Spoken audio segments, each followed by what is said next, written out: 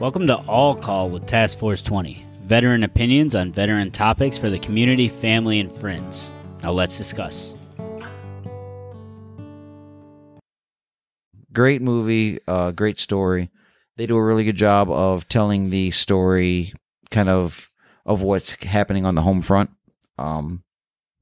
While the soldiers are, fighting the battle, and I love how it switches back and forth from like battle to what's going on back home, to battle to what's going on back home, and just like the way it tells that story is super unique to any other battle movie. Right. It's kind of like at the time they were just waiting for someone to come up to the doorstep and tell them that their loved one didn't make it. Yeah, right? and like for somebody that did raise his right hand, and like I can't imagine the anxiety that would cause. Just basically just sitting around waiting for the bad news. Those guys, I can't imagine. The guys, like veterans or guys in the military, they're going through some stuff over there, right? You could tell that in the Vietnam era. Right. That movie, there's some bad firefights. I mean, those dudes are staying up forever, running out of ammo. Yeah. But then they know a thing or two. They're switching back. A thing or two. They're switching back, and there's the same type of fight, right?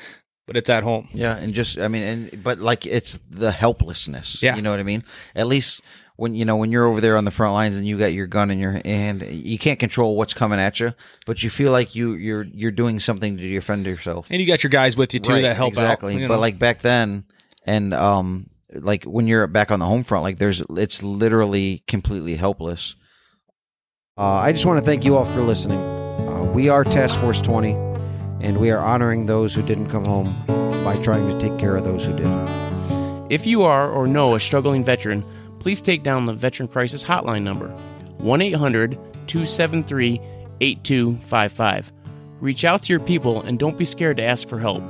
If someone crosses your mind, text, call, or email them and let them know. You just might save a life. We train together, we compete together, and we survive together. Until next time.